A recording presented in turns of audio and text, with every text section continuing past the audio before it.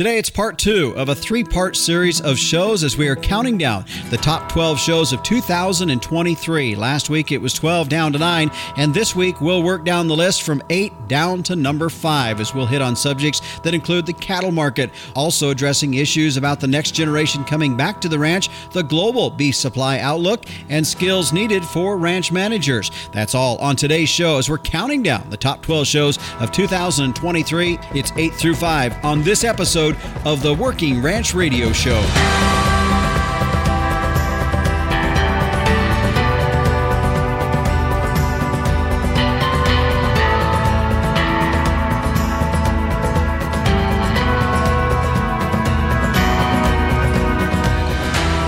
And we welcome you here to the Working Ranch Radio Show. I'm Justin Mills. It's good to have you with us on our program. As you heard there in the opening, we are counting down the top 12 shows of the year. I always think about whenever I hear a top 12 or a top show countdown, I always think growing up and listening to country music on the radio, and on Sunday afternoons, we would always hear the top 40 country countdown with Bob Kingsley. And I'm by no means even close to that caliber of radio personality, but nevertheless, that's what I think about in this. And we're doing that here with the Working Ranch Radio Show. We're looking back over the year and looking at all of the shows that we put out there, a lot of great shows, and it was tough to narrow it down to the top 12 shows, but we did that, and by no means does it mean the ones that are not on this list weren't valuable to listen to, because it was, like I said, it was really hard.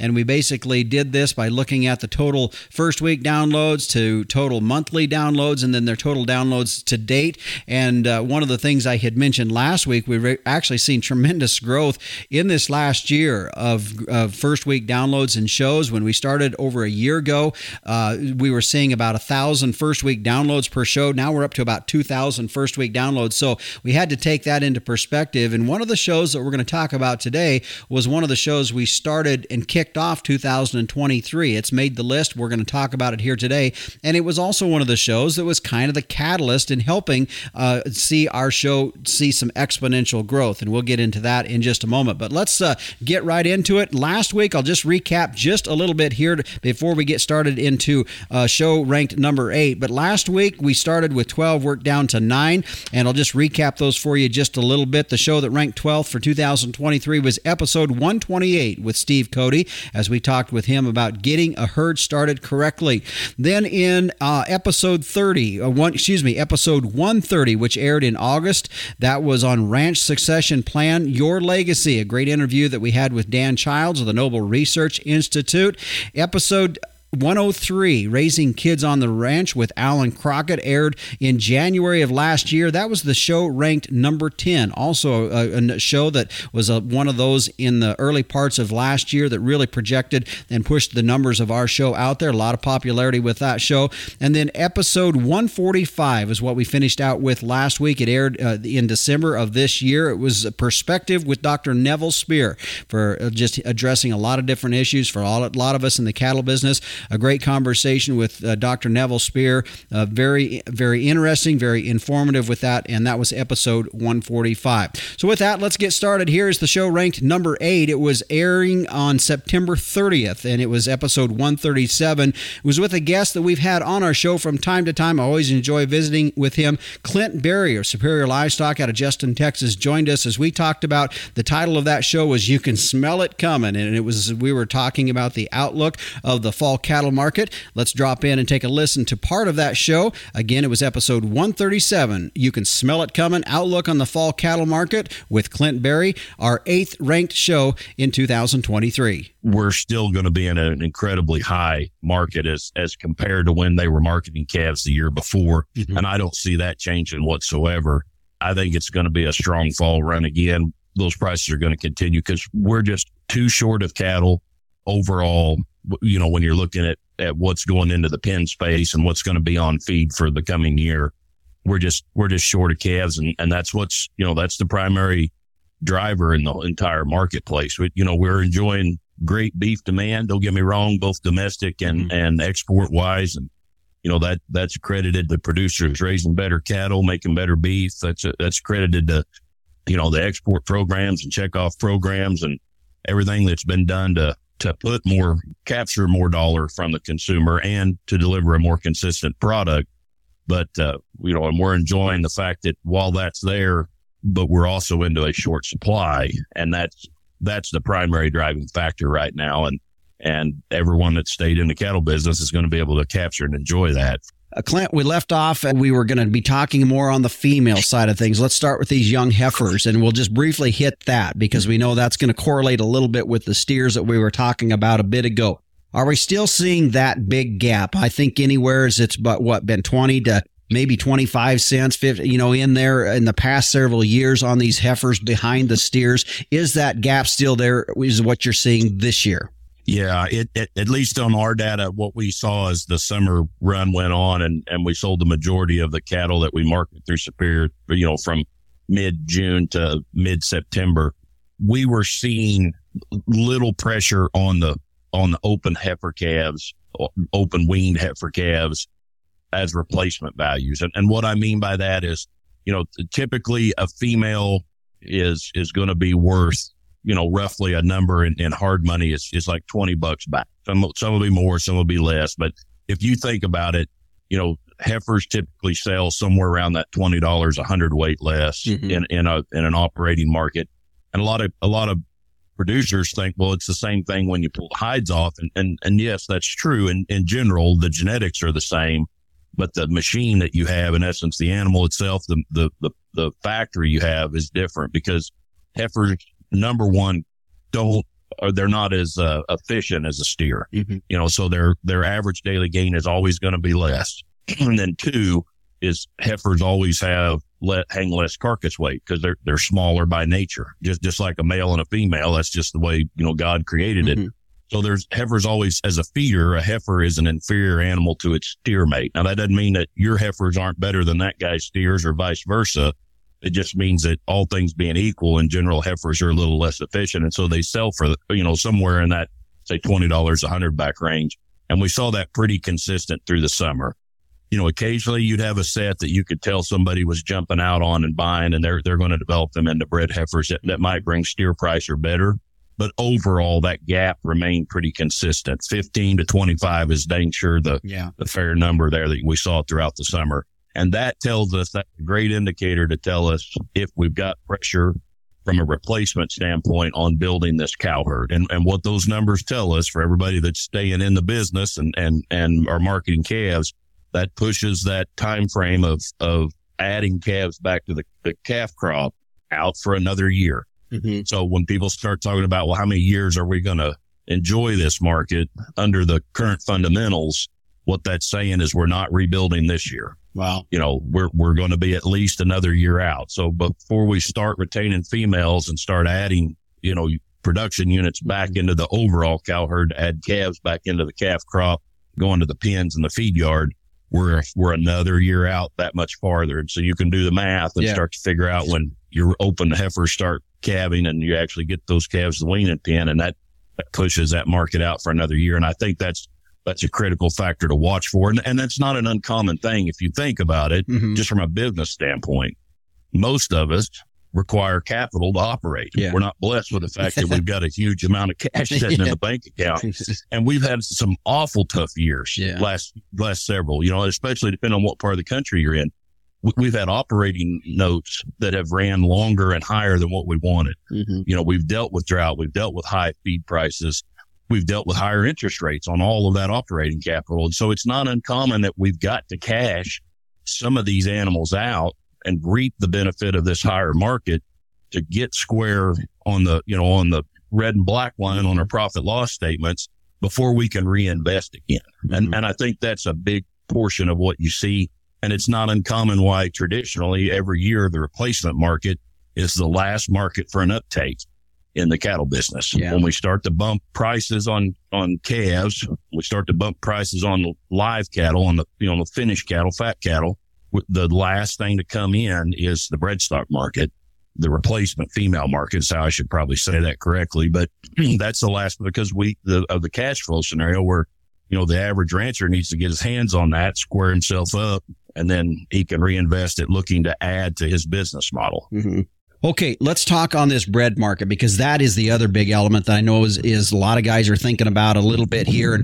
And we're still a ways off before this bred market really is going to heat up. But boy, there's going to be some value in these bred cattle, I'm guessing. Yeah, you can smell it coming. It's like when you walk in and then your grandma's making cornbread. You can smell it before you get in the door, and you can see it's coming, especially because of the lack of pressure on the open heifers. And I think if you look at the immediate bred stock market, I think the best value in the game is a young bred cow or a high quality bred heifer right now. Mm-hmm. And I think if a guy's knowing he's going to be adding cattle to his program to be bumping his numbers up, it's a great time to get aggressive right now, because there's absolutely no fundamental number out there that shows that we're not going to put value on these heifers. Mm-hmm. To what extent, or these females, I should say, to what extent, I'm not sure that any of us can accurately say it, but there's no way this trend's not going to follow as we move into the end of the year, which is traditionally when we take the bump on the cattle anyway. Guys start to get their calves sold. If they're farmers too, they get their crop in the bin, start to get some cows preg checked, and they know what their numbers are, and they start facing Uncle Sam at the end of the year. And they're going to reinvest some of their equity and add back to the herd, especially in a positive market like that. And I absolutely see us doing that as we move into November and December toward the end of the year here like normal.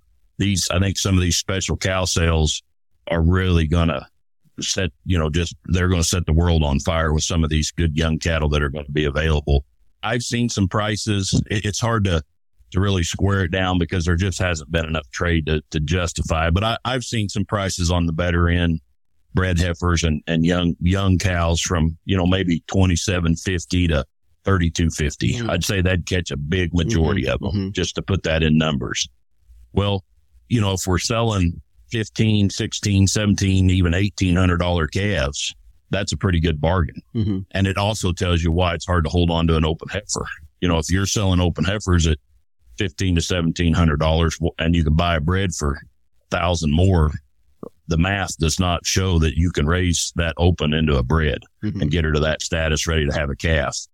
Just as long as you also include the opportunity time of how you're going to, in essence, have another calf in this higher market to sell out of that bred than you did as an open. And, that's going to fit everybody's program to what they want to do. But it's a great time if you want to upgrade some cows. It's a great time if you can move quickly to buy maybe some better genetics and add to your herd that advances you that much faster, while you're also increasing your bull power. But I'm excited to see where this is going to go. Usually that number's, you learn over the years that number's somewhere between 2.5 and 3 calves is the value of a bred stock animal. And like I said, if you do the math on what we've been selling some calves for, that we're not there right now. It's a great time. It seems like a great big number buying a female, but the margin, the math, the equation says it makes sense. And again, that was just a portion of that great conversation that Clint Berry or Superior Livestock and I had as we were talking about the outlook on the fall cattle market. It was episode 137 that aired in September.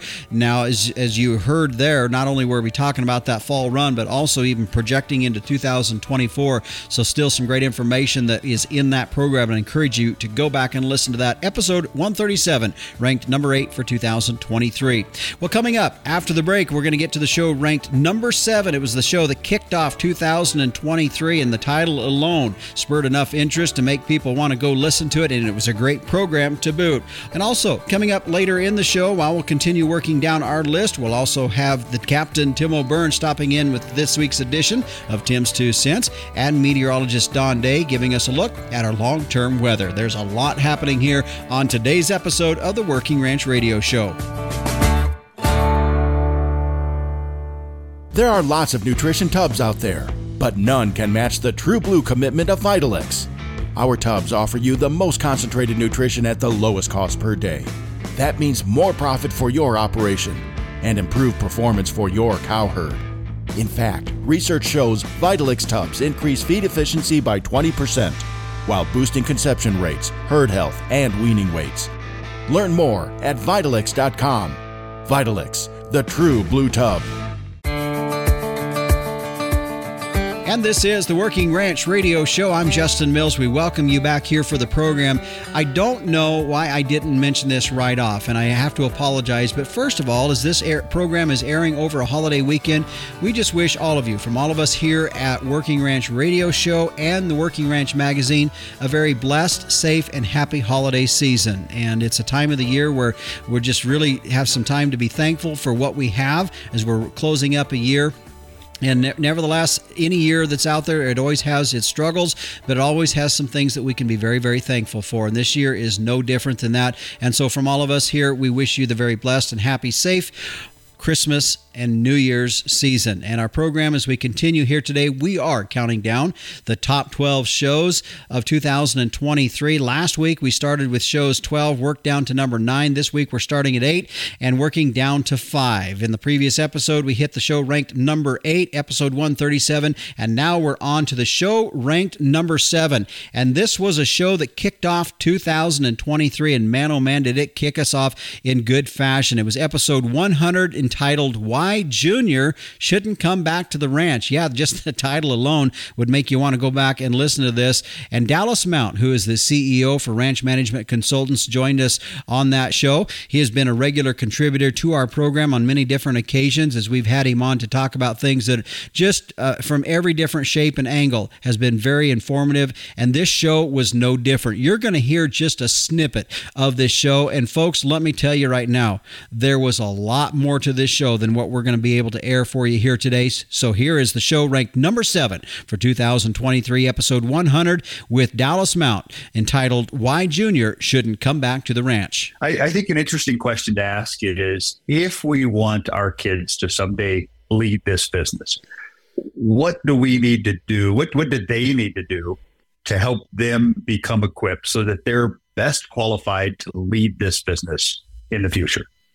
And so looking at it that way, right? So if we're looking at bringing on a senior level partner into our business, what kind of things would we look for in that person and in their skills? So that might bring us to the show topic a little bit about, maybe why junior shouldn't come home. Okay? And I think where I'm coming from that is, if the kids are at a stage now where maybe they've gotten out of high school, maybe they went off and got a degree for a couple years, a technical degree. Maybe they went to a 4-year program. Maybe they just graduated high school and went to work for the neighbor down the road for a year or two. When is the right time to say, hey, we'd love to have you back in this business?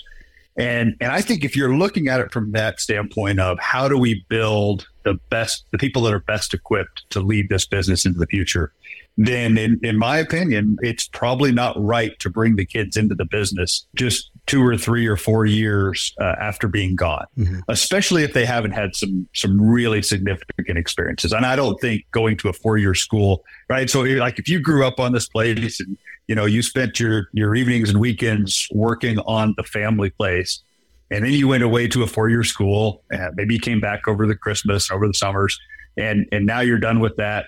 I don't think that's the right time to say, yep, there's a spot for you here. Come on back. I just don't think those people have developed the skills and the perspective and had the opportunities to stretch their wings they need to at that point. So my suggestion to the ranches that we work with is to delay that homecoming for a while. Yeah. And I think we're kind of dabbling into a couple different subjects in a way that's all tied together in terms of pushing this down to getting this available, ready to go to the next generation. But it's a tough subject for mom and dad, because if you're in a family that has more than one sibling, more than likely, it's not just as simple as passing it down to junior. And I think that really weighs on mom and dad's or granddad and grandma's mind quite a bit. Do you think?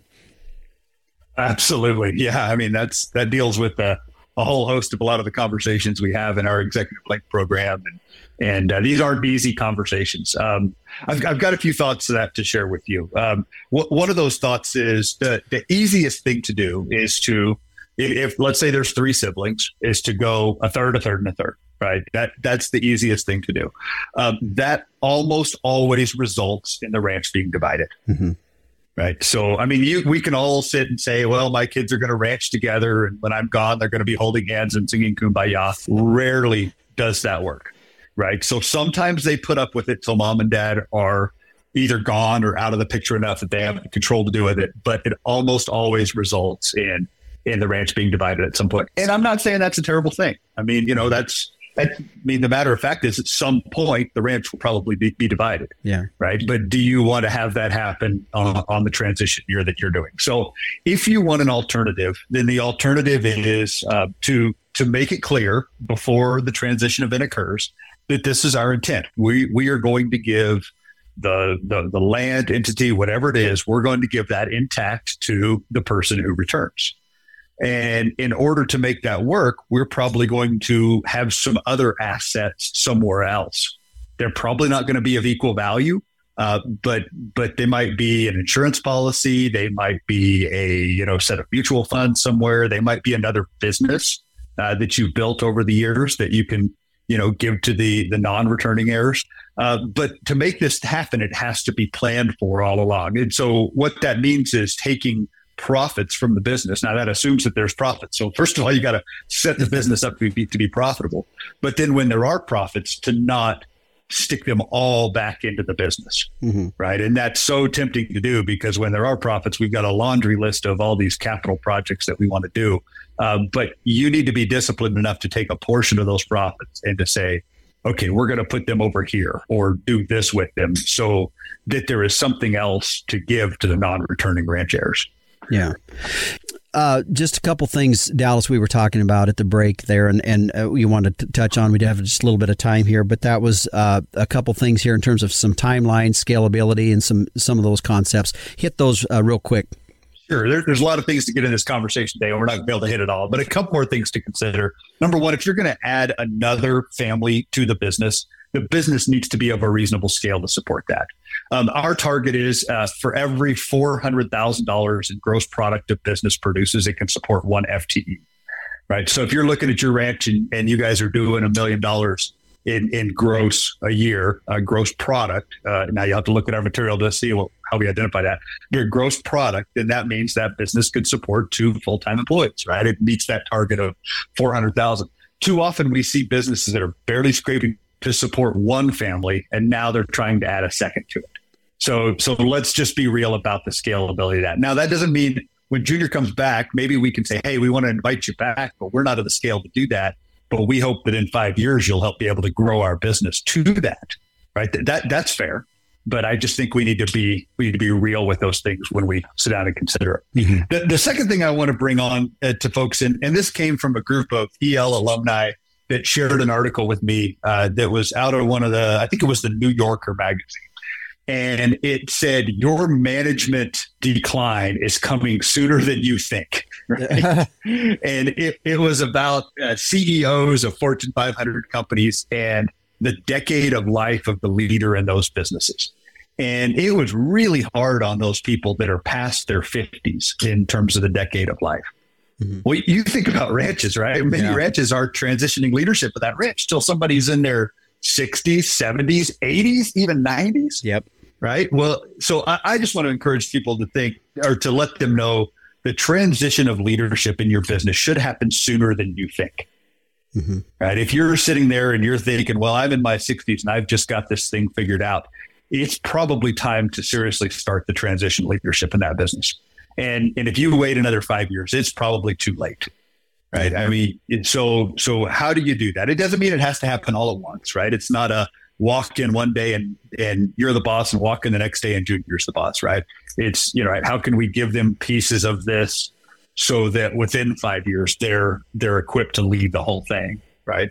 But I would just encourage people that transition of leadership in your business needs to happen sooner than you think. By the time somebody's in their 40s, they really should be controlling the decision making in it. So that's just my thoughts. And there was just so much in that interview. We shared with you just snippets and bits and pieces of that conversation that we had with Dallas Mount on why Junior shouldn't come back to the ranch again. A play on words, as you heard there. And really, it was just how can we prepare Junior so that they do want to come back to the ranch and how that would work. A great conversation that aired January 6th of 2023, episode 100. It's what kicked off this past year. And man, oh man, was it a good program program to get the year kicked off.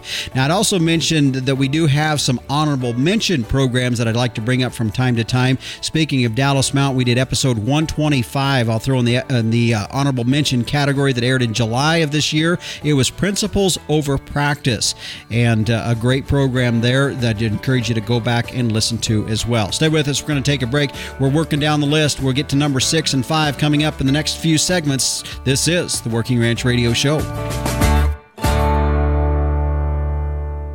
Nothing delivers a better return on investment like cattle health. Set up the next generation for lifetime performance with Zinpro Avela 4. Achieve reproductive success in your herd with a 20% increased conception rate and a 16-day tighter calving interval. Calves from cows supplemented with Zinpro have stronger immunity and 28 more pounds at weaning. Help protect your profits by partnering with Zinpro. We are counting down the top 12 shows of 2023 of the Working Ranch Radio Show. This is part 2 of a 3-part series of programs. Last week we started at number 12 and worked on down to number 9. Today it's 8 through 5, and next week it'll be the top 4 shows of 2023. Hi, I'm Justin Mills, and we are glad to have you joining us on our program as we are now on to number 6. And definitely the markets was a subject we hit from time to time throughout 2023, as we do in most of the years. But this one was a little bit different because we were actually looking at more of the global beef supply outlook and why it's supportive to our future domestic markets. It was episode 123 that aired in June 24th of this past year with Brett Stewart, who is with Global Agri Trends, a great program that had a lot of useful information. And again, folks, I'm going to say it, we are airing just a portion of that show, and if you hear something in that sparks your interest, you will want to go back and listen to episode 123 on why global beef supply outlook is supportive to our future domestic markets. It was the show ranked number 6 in 2023. Let's take a listen. A lot of optimism you feel in the markets, and we've heard that. We've heard the outlook is looking like for our markets here, but let's look at this from a global standpoint just to start. And you really see a lot of optimism in this market going forward. Yeah, it's interesting, Justin, when you look around the world, and we're all aware of what's going on in the U.S. We've went through a drought. We've liquidated almost 2 million beef cows. We're starting to see the prices lift.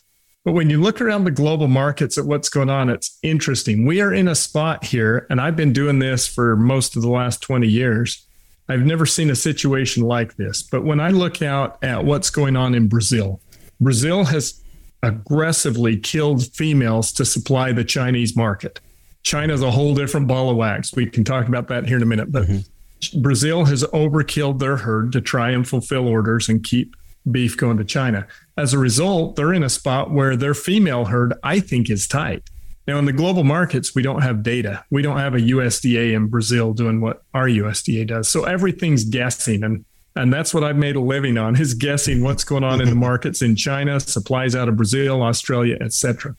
Long story short, due to our weather pattern and the inverse of our weather pattern in Australia, as well as what's going on in Brazil, we are expecting that the combined slaughter rates, total slaughter out of Australia plus Brazil plus the U.S., we've got that slaughter down 10% from 2023 to 2027.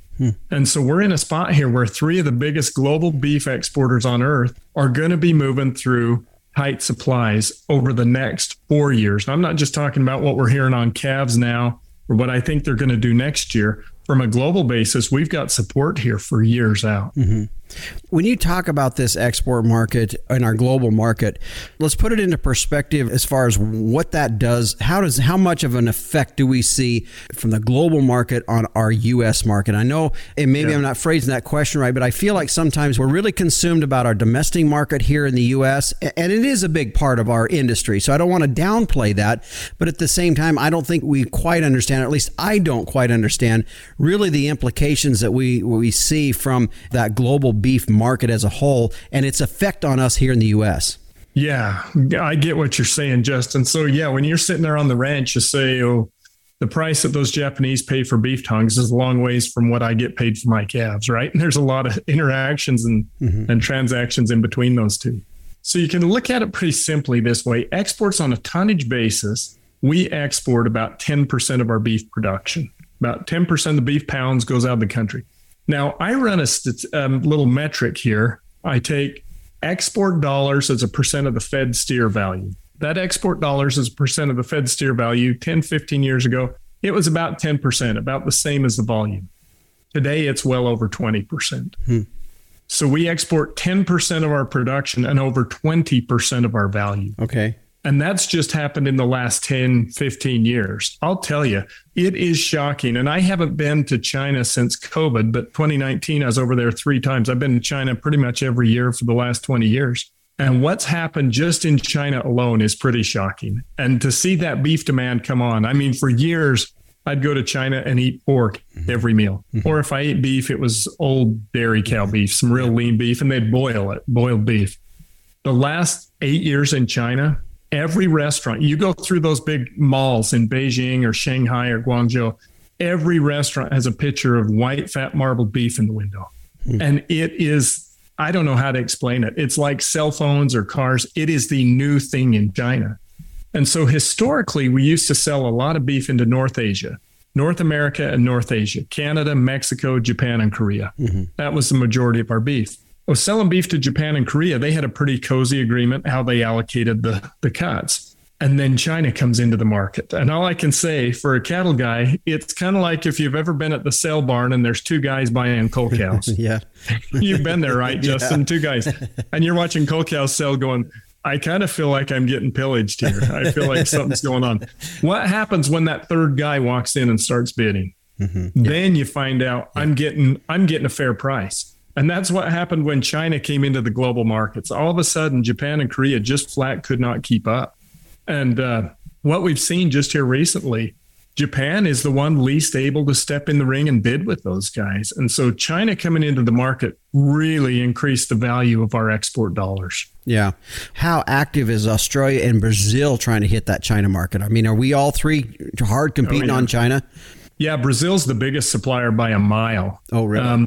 They're supplying the most beef, Uruguay, Argentina, Australia, New Zealand. But here's the deal. When you talk about grain-fed beef, and I told you those pictures all have white fat marbled beef. Now, all those restaurants don't have white fat marbled beef, but all the pictures are. White fat marbled beef is only produced in the U.S., in Canada, and about 30% of Australia. And so in that Chinese market, there's a lot of Australian beef, Brazilian beef going in that's $1.50 a pound cheaper than ours.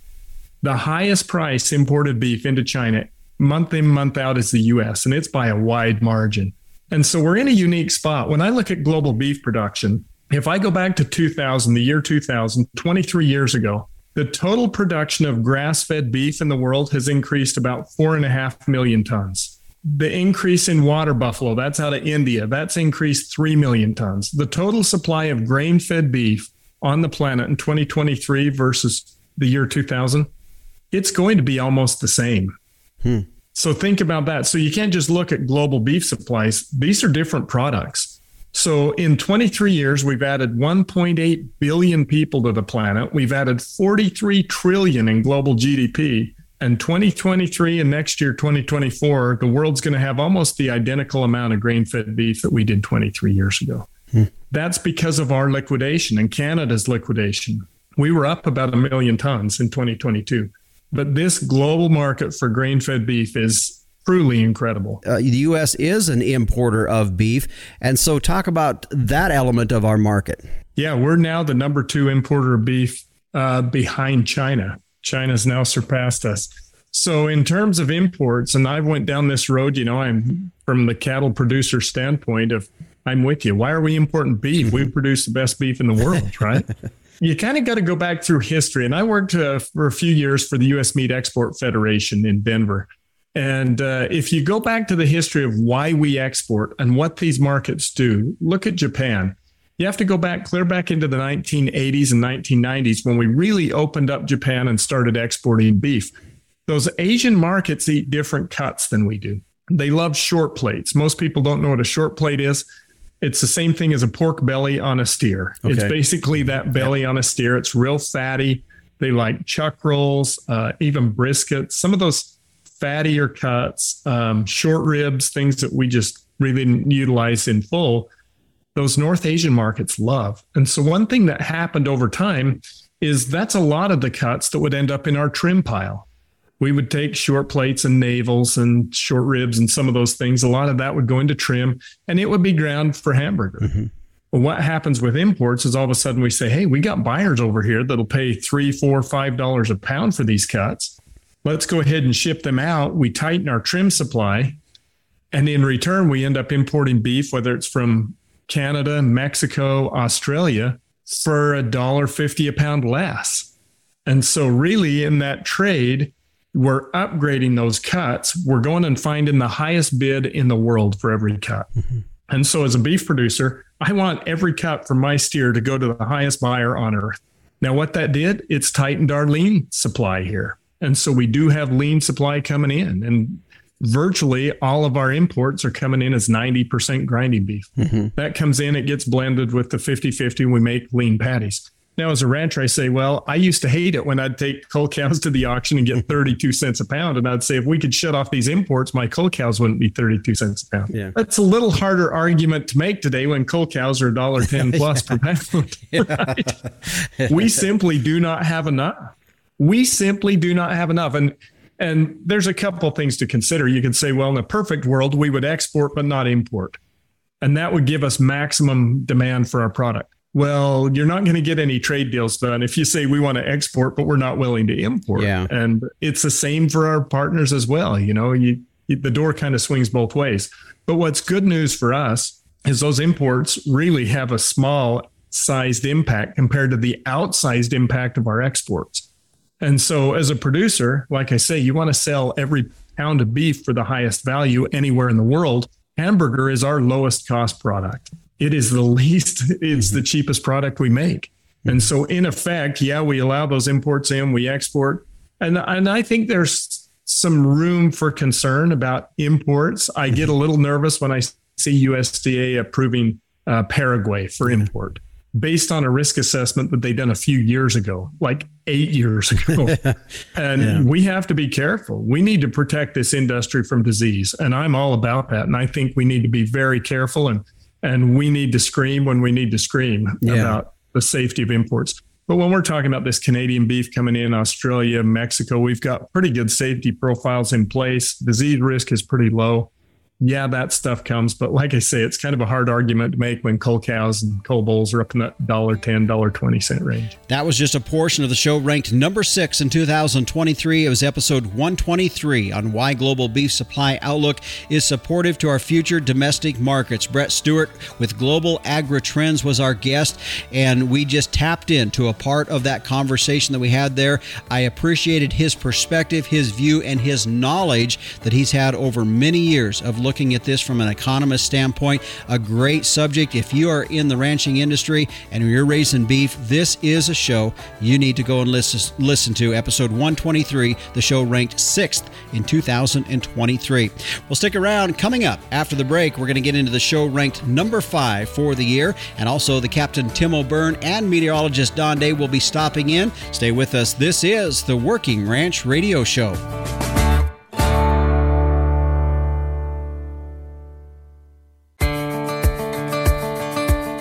Welcome back to the Working Ranch Radio Show. I'm Justin Mills. As we continue our countdown of the top 12 shows of 2023, we are down and working on number 5 in this segment, and we are going to be joined by Rick Machen of the King Ranch Institute for Ranch Management as I caught up with him in episode 131 entitled Skills Needed for Today's Ranch Manager. It aired on August 19th of this past year, and it really stemmed from the idea of knowing that we do have a lot of folks listening and that are both managing ranches or wanting to be a ranch manager. So this was a show where we addressed that subject on skills needed for today's ranch manager. A great conversation we had with Rick Machen of the King Ranch Institute, episode 137.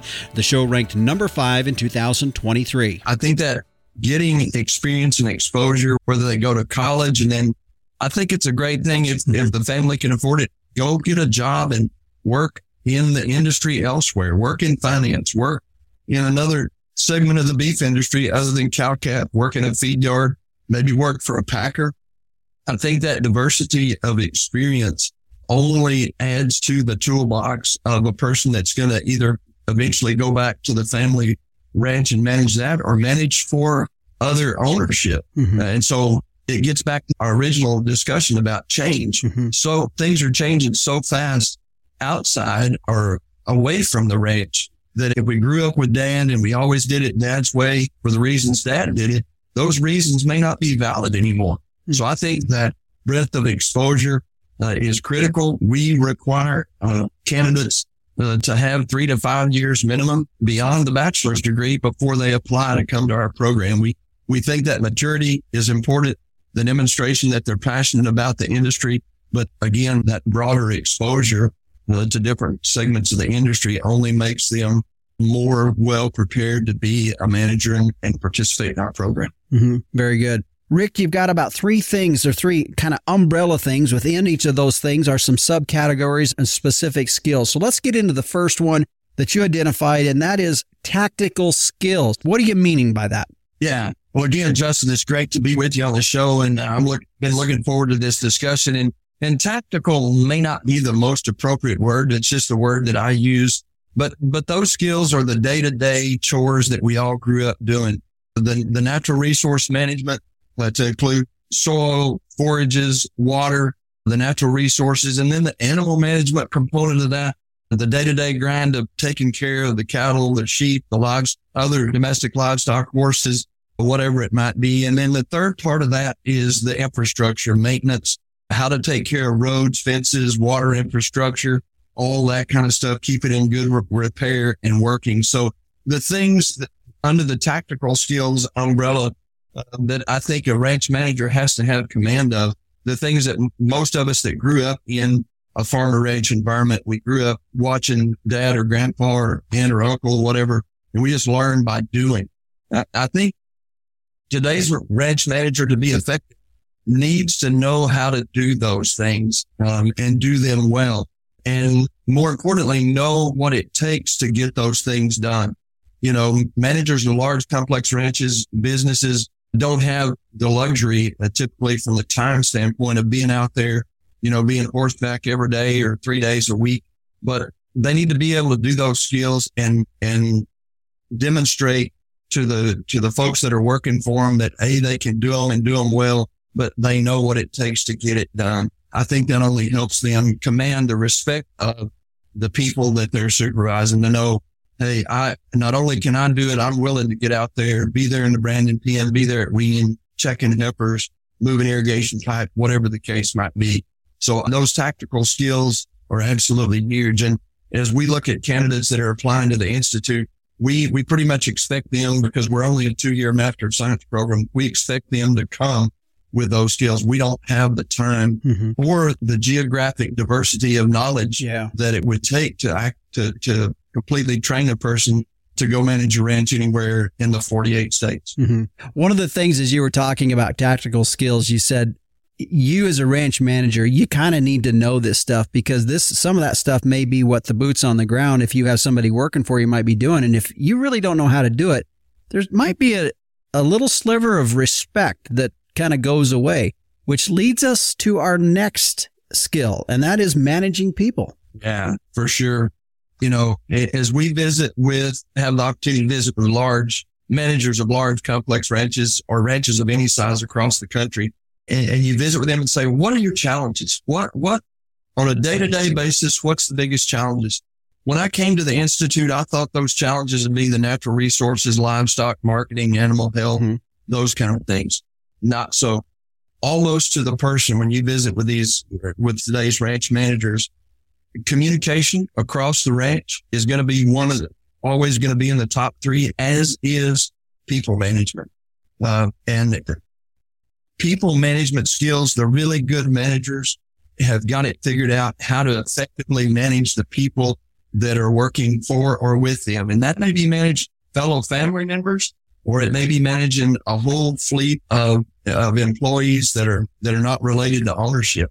But effective people management is absolutely key. We all appreciate how difficult it is to find labor today, and especially in a ranch environment or a feed yard where you're asking them to be out in the elements in the wintertime.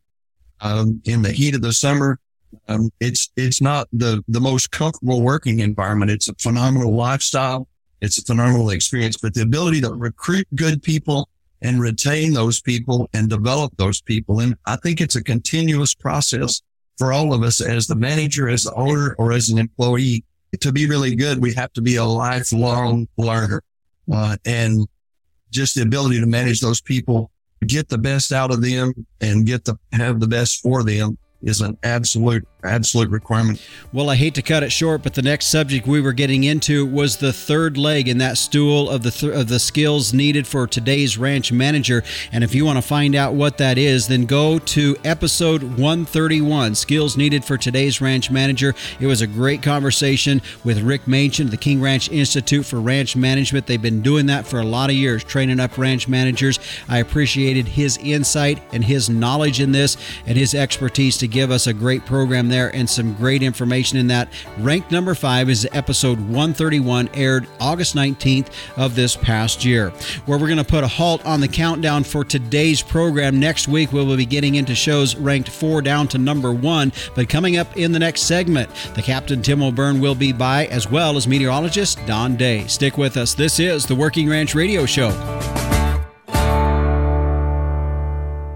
Fascinated by our wild weather? Now you can learn, appreciate, and understand the weather in your own backyard with the new Tropo Rain Gauge. Having achieved the highest rating of any product reviewed by the weatherstationexperts.com, the Tropo boasts rugged durability, impeccable accuracy, and precision to the 100th of an inch. Visit measurerain.com to order a Tropo today and use code RAINDAY. That's RAINDAY for free shipping and 10% off. Go to measurerain.com. Welcome back to the Working Ranch Radio Show. I was just thinking there through the break and the fact that, one of the reasons that we do this top 12 countdown of the shows of 2023, not only to finalize and finish out the year, but also it's a good way to just rehash some of those programs that were really impactful. And for myself, as I go back and pull out some of those clips, I'm just finding that there were some really great shows, not only in the top 12 that we're highlighting here in these last 3 shows of 2023, but many other shows. And I would just encourage you, even though you might have heard that show and say, well, I don't need to go back and listen, I'd encourage you to go back to some of these shows and listen to them again, because they are some very, very good shows, some good guests that had a lot of great information to share with us. Well, speaking of good guests, the Captain Tim O'Byrne is standing by. Let's listen in to see what he's got for us on this week's edition of Tim's 2 Cents. Hey, Justin. Hey, everybody out there in Working Ranch Radio Land. Well, the blessed season is upon us. I hope your winter is going good. Not lots of family get-togethers and good times. Cattle looking good. I hope you have a great holiday. NFR is over here. Vegas is pretty quiet now, and gives us a chance to reflect on what all happened. That was a pretty crazy rodeo season and a great wrap-up. Christine and I are glad to get to visit with you and Milo down at Cowboy Christmas. That was really good. And I took in another event. I actually checked it out online live. It was the Diamonds in the Desert Premier Horse Sale. And I got to tell you about Lot 18, a gelding. I mean, these are amazing horses, and they can work and do all kinds of stuff. And one of them went for $72,000, and another one followed not long after for $74,000. I got to tell you, that blew my mind. $74,000 for a working gelding. There's some just great, amazing horses and great horse folks out there that can make those kind of horses. And things are looking up. So here's to 2024. Hope everything's looking good for you folks. And Justin, we'll catch you later. All right, thanks, Captain. And yeah, like he said there, we had the opportunity to catch up while we were down there, his wife and I, and Milo and I, and it was good to see them. But I tell you, with as late as the finals was this year, it really kind of almost put me in a bind of getting things done before Christmas this year. But it was a good time, and it was a good opportunity to see the captain and his wife as well. Well, let's switch gears now just a bit and take a look at our long-term weather. Joining us is meteorologist Don Day. And Don, we always do try to get and look at a long-term weather forecast on our program here, but with the many variables that we're seeing in the weather elements that make up our weather across the country, it's been pretty tough here as of late. Yeah, there's a lot of moving parts, and we're looking at these moving parts moving against each other and really making it very difficult. Even our best, highest resolution, fastest computer models, complete with even the latest in artificial intelligence trying to help us forecast the weather, really getting past 2 or 3 days has been really, really hard. And a lot of reason for that is that the El Nino out in the Pacific is reaching its peak strength right now. That's starting to affect the weather. That's one reason why we've finally seen some good precipitation over the last couple of weeks in the Southern Plains, California last week, doing very well with some good rainfall. That is also working with what has been some really cold weather over in Asia and Siberia.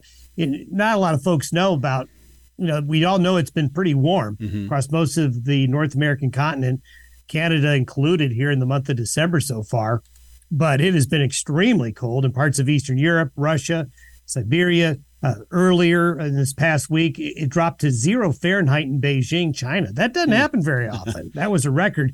And a lot of that cold air now is pushing into the Pacific, on the western edge of the Pacific. And all of that, the warmth from the El Nino, the cold coming off of Siberia, there's just a lot to track, and that's causing a lot of variability in the modeling.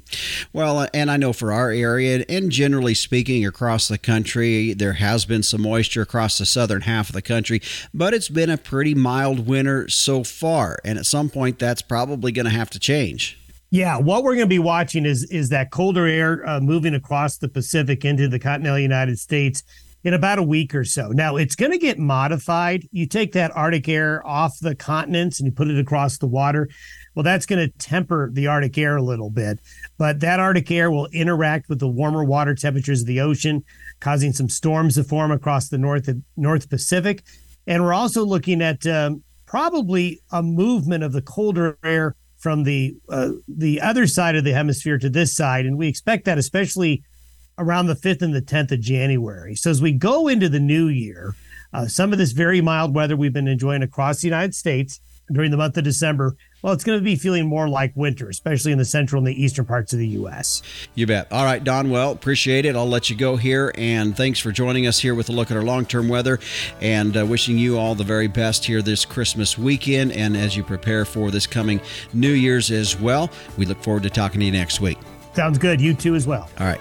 And again, that is meteorologist Don Day with a look at our long-term weather. His website can be found at dayweather.com. That's where you can go and find if you're interested in purchasing some weather equipment, various things like that, or you want to tune in each and every morning to his daily video podcast. You can find the link from his website at dayweather.com. Stick around. We'll put a wrap on this week's show when we return on the Working Ranch Radio Show.